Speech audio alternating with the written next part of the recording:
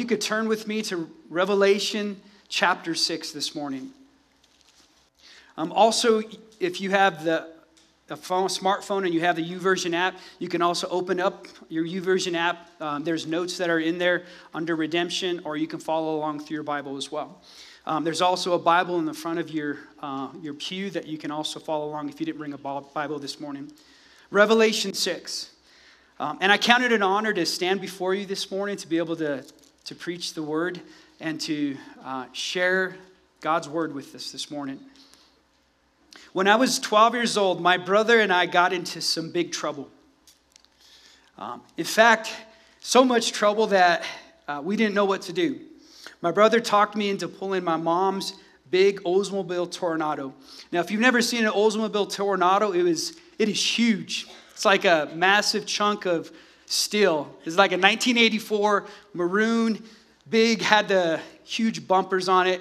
So here I am, 12 years old, and my brother says, hey, you should pull the dad's car into the garage because we're playing basketball. And I'm like, I don't know if that's a good idea. But, you're 12 years old, so you don't think much. You just do. You just act.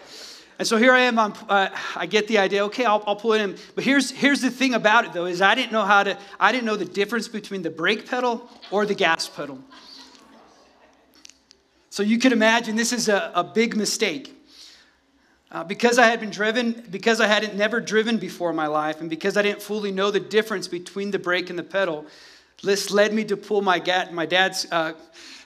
mom's car into the garage and crash into my dad's big red toolbox. And I don't have enough time to elaborate on it, but here I am jumping in the car. My brother's directing me in. He's saying, go ahead, pull it in. And I'm thinking I got the brake and the gas pedal switched up. So here I am pulling in. I'm getting closer and closer.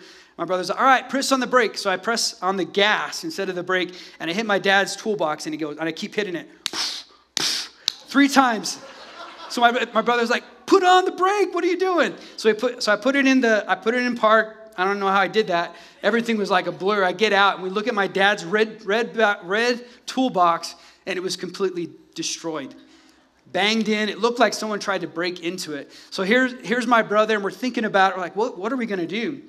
So the thought of telling my dad gripped us both with fear, knowing that we would be in tremendous trouble and would probably be grounded for the rest of our lives. So we decided to hide the truth for a while in an attempt to prevent immediate punishment. The problem, though, is that the truth came out, and the truth always prevails, and judgment is always sure to come. Our big idea this morning is Jesus is in control of human history. And when his wrath is released, no one will be able to stand. Let's read Revelation 6, verses 1 through 17. Now I saw when the Lamb opened one of the seals, and I heard one of the 4 living creatures saying with a loud voice, like thunder, come and see. And I looked, and behold, a white horse. And he who sat on it had a bow, and a crown was given to him. And he went out conquering and to conquer. When he opened the second seal, I heard the second living creature saying, come and see. Another horse, fiery red, went out, and it was granted to the one who sat on it to take peace from the earth, and that people should kill one another. And there was given to him a great sword. And when he opened the third seal, I heard the third living creature saying, come and see. So I looked, and behold, a black horse, and he who sat on it had a pair of scales in his hand. And I heard a voice in the midst of the 4 living creatures saying, a quart of wheat for a denarius, and 3 quarts of barley for a denarius, and do not harm the oil and the wine.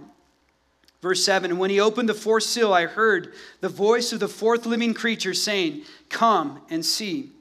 And so I looked, and behold, a pale horse. And the name of him who sat on it was Death, and Hades followed with him.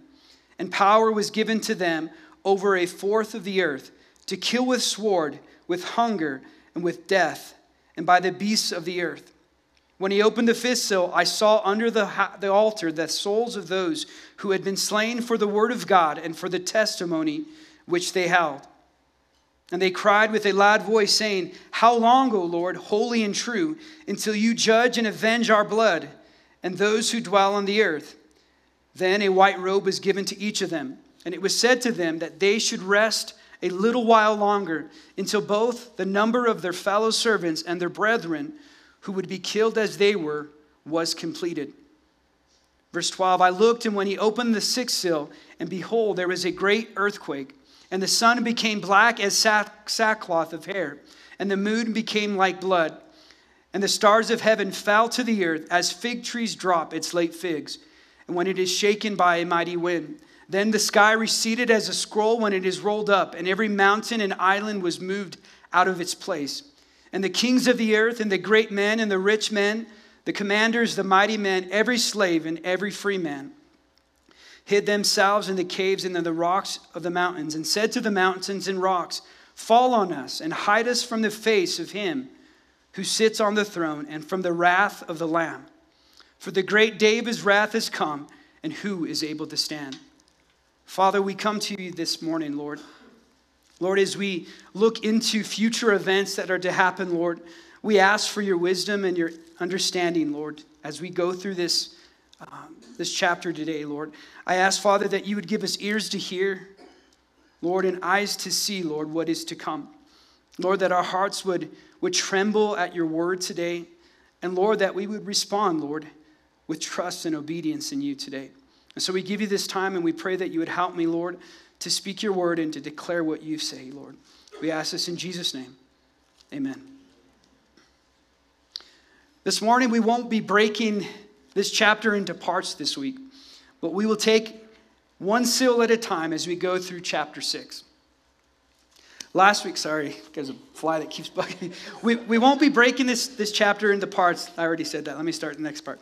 Last week in Revelation 5, we saw the divine dilemma in heaven as John saw the scroll with 7 seals. And there was no one in all of heaven who was able to open the scroll except the Lamb that was slain. We saw only Jesus is worthy to open the scroll and is the only one able to take the scroll, and he, the Redeemer, is alone worthy of worship and praise.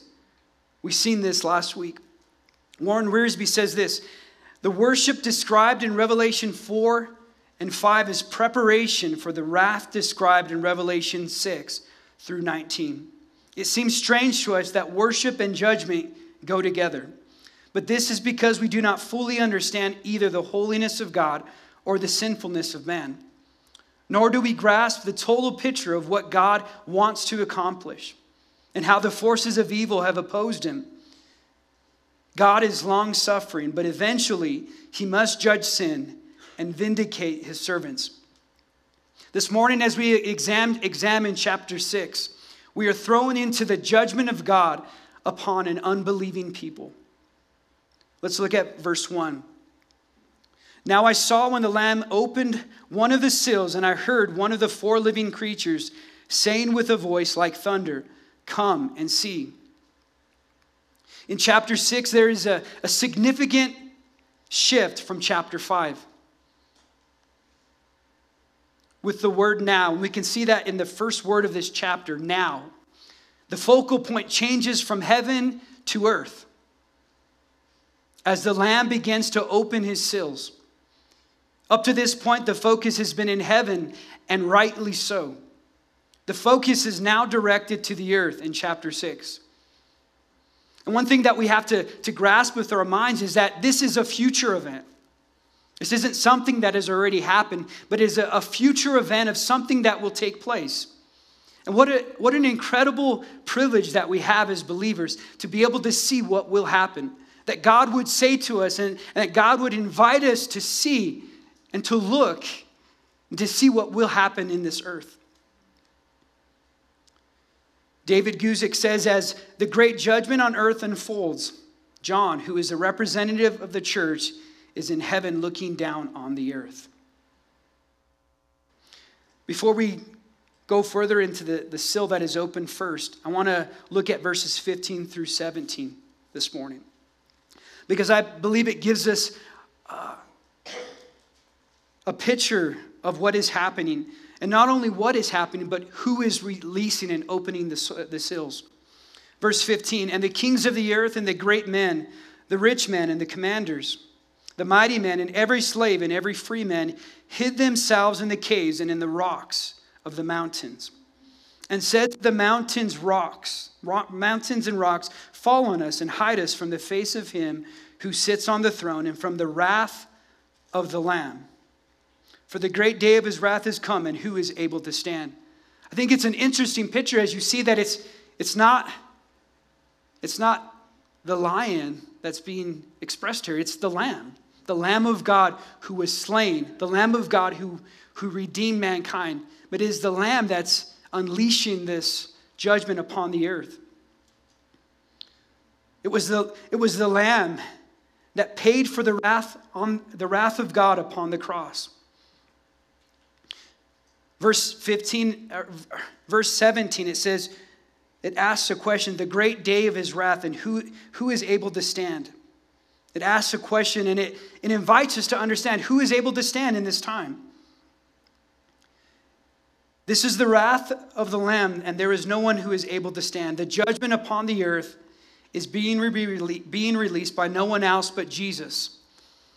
If we can grasp this morning, it is that it's not the wrath of man or the wrath of the devil, but it is the wrath of God against sin. The Lamb paid for our price on the cross. He paid for our wrath, and it was he alone who bore our sins and was slain in our stead, perfectly satisfying the wrath of God for the sins of the world. It was Jesus who took our place. It was Jesus who lived the life that we could not live and died in our place. If we can grasp it this morning, this is the Lamb of God who is opening up the seals upon an ungodly world. Those who are alive at this time in history and who reject Jesus and choose not to believe, will then experience the wrath of the Lamb in the great tribulation. 2 Peter 3:9 says, the Lord isn't really being slow about his promise, as some people think. No, he is being patient for your sake. He does not want anyone to be destroyed, but he wants everyone to repent. And if we can grasp this morning, is that it's the Father's heart to be patient and to be long-suffering with us. To long-suffer and wait and give an opportunity for all those to receive the sacrifice for their sin that is only able to be paid for through Jesus Christ. As we go through this passage in chapter 6, it is clear to see that Jesus is in control of every aspect, and it is he who opens every seal that releases judgment on the earth. He is the only one able to open the scroll and to loose its seals. So let's look at verse 2 this morning. And I looked, and behold, a white horse, and he who sat on it had a bow, and a crown was given to him, and he went out conquering and to conquer. And he went out conquering and to conquer. We are introduced to this first rider of the four horsemen of the apocalypse, riding a white horse. So as we ask this question this morning, who is this mysterious rider? Verse 2 gives us a couple clear things that this rider has, that he's carrying with him. He had a bow and he had a crown was given to him, and he went out conquering and to conquer. There are some Bible scholars who believe this is referring to Jesus, that it is describing Jesus because he's riding a white horse. But I think the things in his hand are clear reminders of who this actually is. And as we see, as the seals open up and things unfold, we're going to see what follows this first rider. But for a moment, let's look at Jesus and how he is described in Revelation 19. And I believe it will be clear to see an apparent contrast with this first rider. If you'll turn with me this morning to Revelation 19, 11 through 16. And while you're looking for that, just to save time, I'm just going to start reading. Verse 11 of chapter 19. And it says, I saw heaven open, and behold, a white horse. And he who sat on him was called Faithful and True. And in righteousness he judges and makes war. And his eyes were like a flame of fire, and on his head were many crowns. And he had a name written on him, no one except himself. No one knew except himself. And he was clothed with a white robe, with a robe dipped in blood. And his name is called the Word of God. And the armies of heaven, clothed in fine linen, white and clean, followed him on white horses. Now out of his mouth goes a sharp sword, that with it he should strike the nations. And he himself will rule them with a rod of iron. He himself treads the winepress of the fierceness and wrath of Almighty God. And he has on his robe and on his thigh a name written, King of Kings and Lord of Lords. Jesus is being described here as faithful and true. And notice it says that it's in his righteousness that he judges and he makes war. His eyes were like a flame of fire, and on his head were many crowns. His robe was dipped in blood, and his name was called the Word of God. And out of his mouth goes a sharp sword. Flip back to chapter 6, verse 2. The first rider in chapter 6 went out conquering and to conquer. And I believe that this, as we can see this apparent contrast, is the Antichrist. And he is being released here to rule in the world and to lead with a bow and with a crown. John MacArthur says the bow is a symbol of war, but the absence of arrows implies that victory is a bloodless one, a peace won by covenant and agreement, not by war. And the crowns refer to the kind of laurel wreath awarded winning athletes. And it was given to him, Antichrist becomes king, elected by the world's inhabitants, regardless of the cost, and it will conquer the entire earth in a bloodless coup. The Antichrist will usher in a time of peace with his agreement, but this peace will be short-lived, as we will see in the progression of the next seal being open. Peace is not the outcome of this ruler, but rather devastation and destruction and calamity. What the world is looking for in this time, in this moment, is looking even now for someone who can bring peace. The stage has already been set. It's already here in the Middle East. Someone who can bring peace to the Middle East without war. And it sets the stage for the Antichrist to come and to take his place. Let's look at the second seal this morning. Verses 3 through 4. When he opened the second seal, I heard the second living creature saying, "Come and see." Another horse, fiery red, went out, and it was granted to the one who sat on it to take peace from the earth. And the people should kill one another, and there was given to him a great sword. Notice it says that it was granted to take peace from the earth.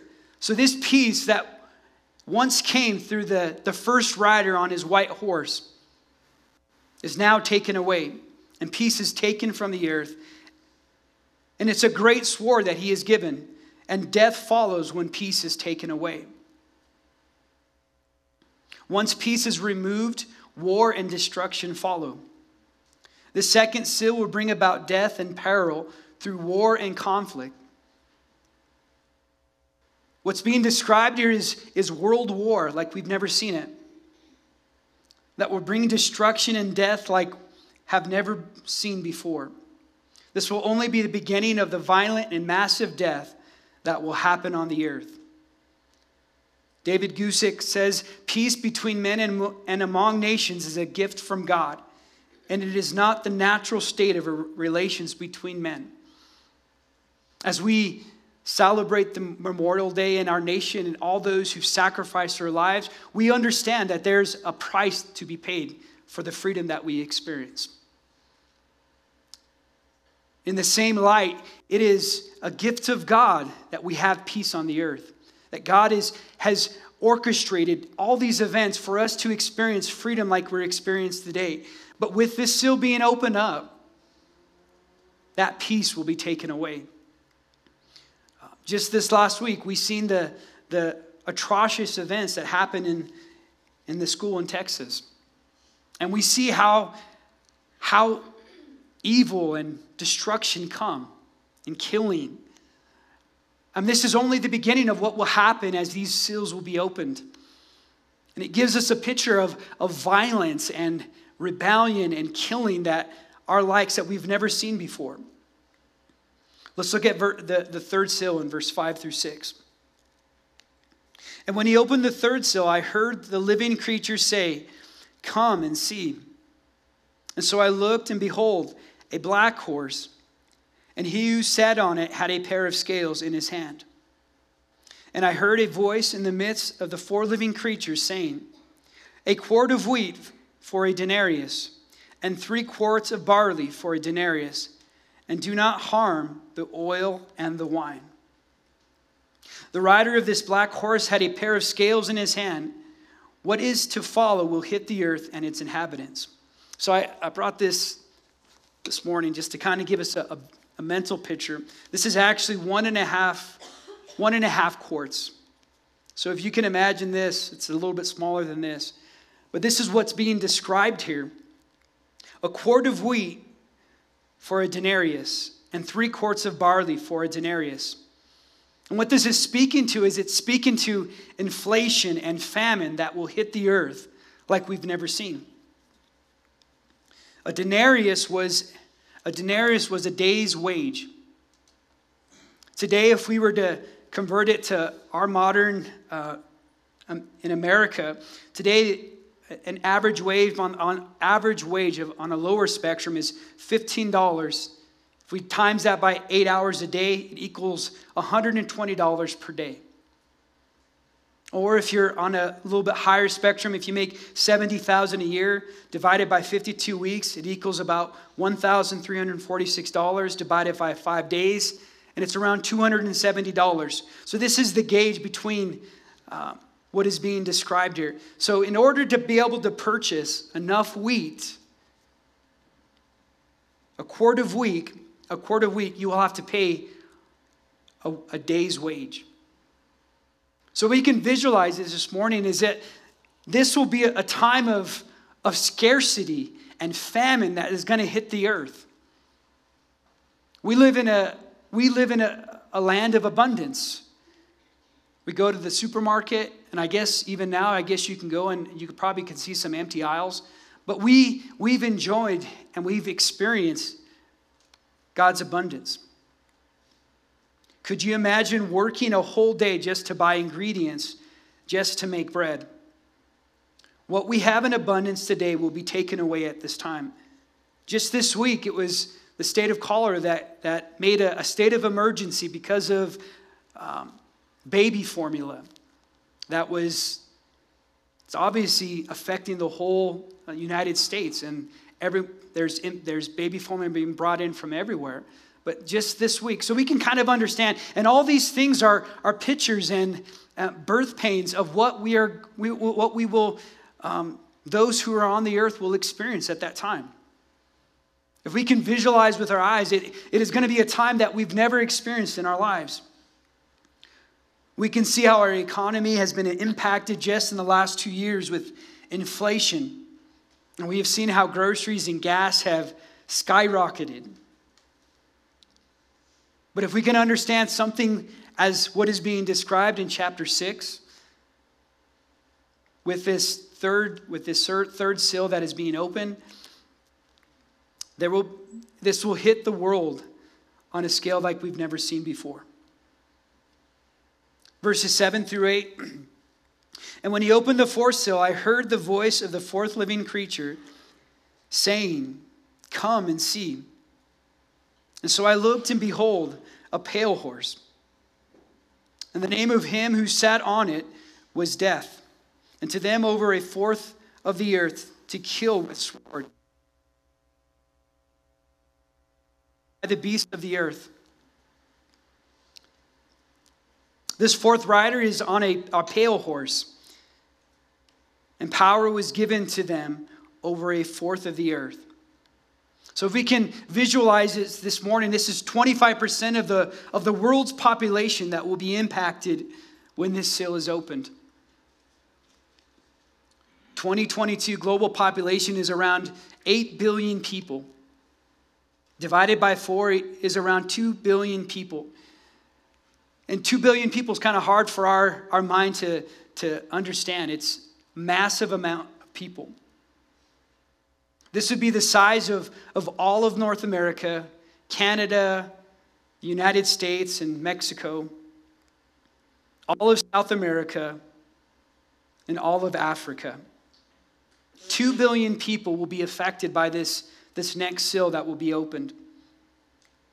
We have seen the impacts of World War in the past century and the mass genocides of Hitler and Stalin, and it has been horrific and unthinkable. But what is being described here is death that we have never seen the likes of. Not only will death come by the sword, it will also come by famine, plague, and by the beasts of the earth. David Guzik says, power was given to the horsemen and given by God. Though all hell is breaking loose on the earth, God is very much in control. He still holds the scroll and opens the seal. We must remember that it is Christ and Christ alone who is executing his judgment on an unbelieving world. And he judges with perfect righteousness. With all these seals that have been opened, we can see that everything man puts his trust in is being shaken to the core. But as we continue on through these seals that are opened up, keep in mind that it is Christ that is opening these seals. It is Christ that is bringing his judgment upon this earth. And even in this time of chaos, and even in this time of tragedy and death, God is still working in the midst of his people. God is still working, and he's still saving and redeeming people. Let's look at this, the fifth seal that is opened up. Verses 9 through 11. And when he opened the fifth seal, I saw under the altar the souls of those who had been slain for the word of God and for the testimony which they held. And they cried with a loud voice, saying, how long, O Lord, holy and true, until you judge and avenge our blood on those who dwell on the earth? Then a white robe was given to each of them, and it was said to them that they should rest a little while longer until both the number of their fellow servants and their brethren who would be killed as they were completed. With the opening of this seal, we see a picture of those that have been slain for the word of God and for the testimony which they held. These saints have given a faithful testimony of the Lord and would not deny their allegiance to their king, even to the point of death. And I believe that this is describing, and this is what's implied here, is the tribulation saints, those who have given their lives for the Lord, those who've given a testimony of their faith and their trust in Jesus to the point of death. Warren Wiersbe says, when the Old Testament priests presented an animal sacrifice, the victim's blood was poured out at the base of the brazen altar.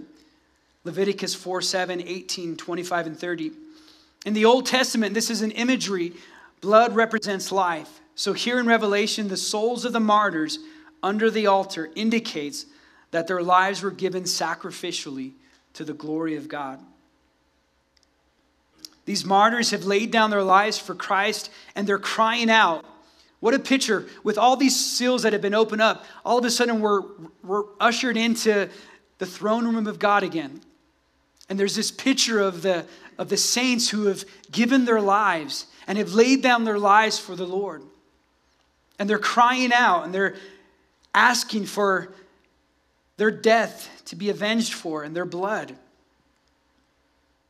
Notice they were given a white robe, and this is symbolic of purity and right standing with God. They were told to wait a little longer until their fellow servants were also able to be a faithful witness and give their lives. All this death that has taken place at this moment in time is only the beginning of it. In fact, there's more who will give their lives for the Lord during this time and this hour. We may not give our lives as martyrs, but we are called to present our lives as a living sacrifice to the Lord. May their testimony encourage us to live for Jesus today and to glorify Him with our lives. Verses 12 through 14. And I looked, and when he opened the sixth seal, and behold, there was a great earthquake. And the sun became black as sackcloth of hair, and the moon became like blood. And the stars of heaven fell to the earth as a fig tree drops its late figs when it is shaken by a mighty wind. When the sky receded as a scroll, when it is rolled up, and every mountain and island was moved out of its place. With the opening of this seal, a great earthquake hits the earth, and the sun becomes like sackcloth, and the moon becomes like blood. As we're reading all these seals, I'm sure it's hard to grasp that this is actually what is to come. It almost sounds like it's a movie that we're watching on TV. But in fact, I don't think Hollywood could produce something that would demonstrate the wrath that will come upon the earth. Everything is being shaken to the core with a great earthquake and stars falling from the skies to the earth like a fig tree being shaken by a mighty wind. The scroll is rolled up like a scroll, and every mountain and island is moved out of its place. Just think about that for a moment. Every island is moved out of its place. And the sky is rolled up like a scroll. We see that everything that man holds on to is being shaken. The comforts of life and the blessings we enjoy every day are being removed. And we can also see how easy it is to see that fear would grip people as the sky and the earth are shaken. I mean, we've seen in the last few years how fear has gripped people. Fear from a pandemic, fear from all these tragedies that are going on in our world. And these are only, like I mentioned, birth pains of what is to come. But the fear that will grip man and grip people all over the world will be an intense fear that no one could describe. Now let's look at the response of everyone that is described in verse 15. And the kings of the earth and the great men, the rich men, the commanders, the mighty men, and every slave and every free man hid themselves in the caves and in the rocks of the mountains, and said to the mountains and rocks, fall on us, and hide us from the face of him who sits on the throne, and from the wrath of the Lamb. For the great day of his wrath is come, and who is able to stand? This gives us a picture of who is all being described here. The kings of the earth, the great men, rich men, slave and free. Everyone is impacted by these events. And the response is not to trust and to put their hope in Jesus. But their response is different, is to hide and to remove themselves. Almost gives us a picture of what happened to Adam and Eve when they sinned. They tried to hide themselves instead of going to God and to receive repentance. But this is the picture of they're trying to hide themselves and they're calling out to the mountains to fall on them. They're hiding their face from the Lamb who sits on the throne. And they understand that it is not just random events that have occurred. They understand that He is in control. He is in control of human history. And has brought this wrath on those who have chose not to believe and to surrender to Him. How tragic it is that they know it's God's wrath, and yet still they refuse to choose repentance. Something that Cody said a couple weeks ago is that God's delay in judgment is an opportunity for repentance. And this morning, as we examine this judgment that we've never seen in our lifetime, that is to occur, we can point and we can look to the only way to receive salvation. The only way to alleviate and to not experience the wrath that is to come. Even as God's wrath is falling, there is still room for repentance. Verse 17 says, and who is able to stand? Last week, this is kind of an interesting picture. If we look back to chapter 5 at the end of the chapter and how it concludes, to chapter 6 and how it concludes, there's two different responses. Chapter 4, in verse 14 of chapter 5, it says, then the four living creatures said, Amen, and the 24 elders fell down and worshipped him who lives forever and ever. But as we look at the end of this chapter, there's a quite different response. There's quite a different response of the men who are being described. The people are not able to stand because the great day of the Lamb's wrath has come. They have chosen not to recognize his rule. It is to fall down, not to worship the Lamb, but to be completely overpowered by his wrath. And this morning we can either bow before Jesus today in reverence and awe of how great and awesome he is, or bow and fall before him and be crushed because there is no one who is able to stand in his judgment.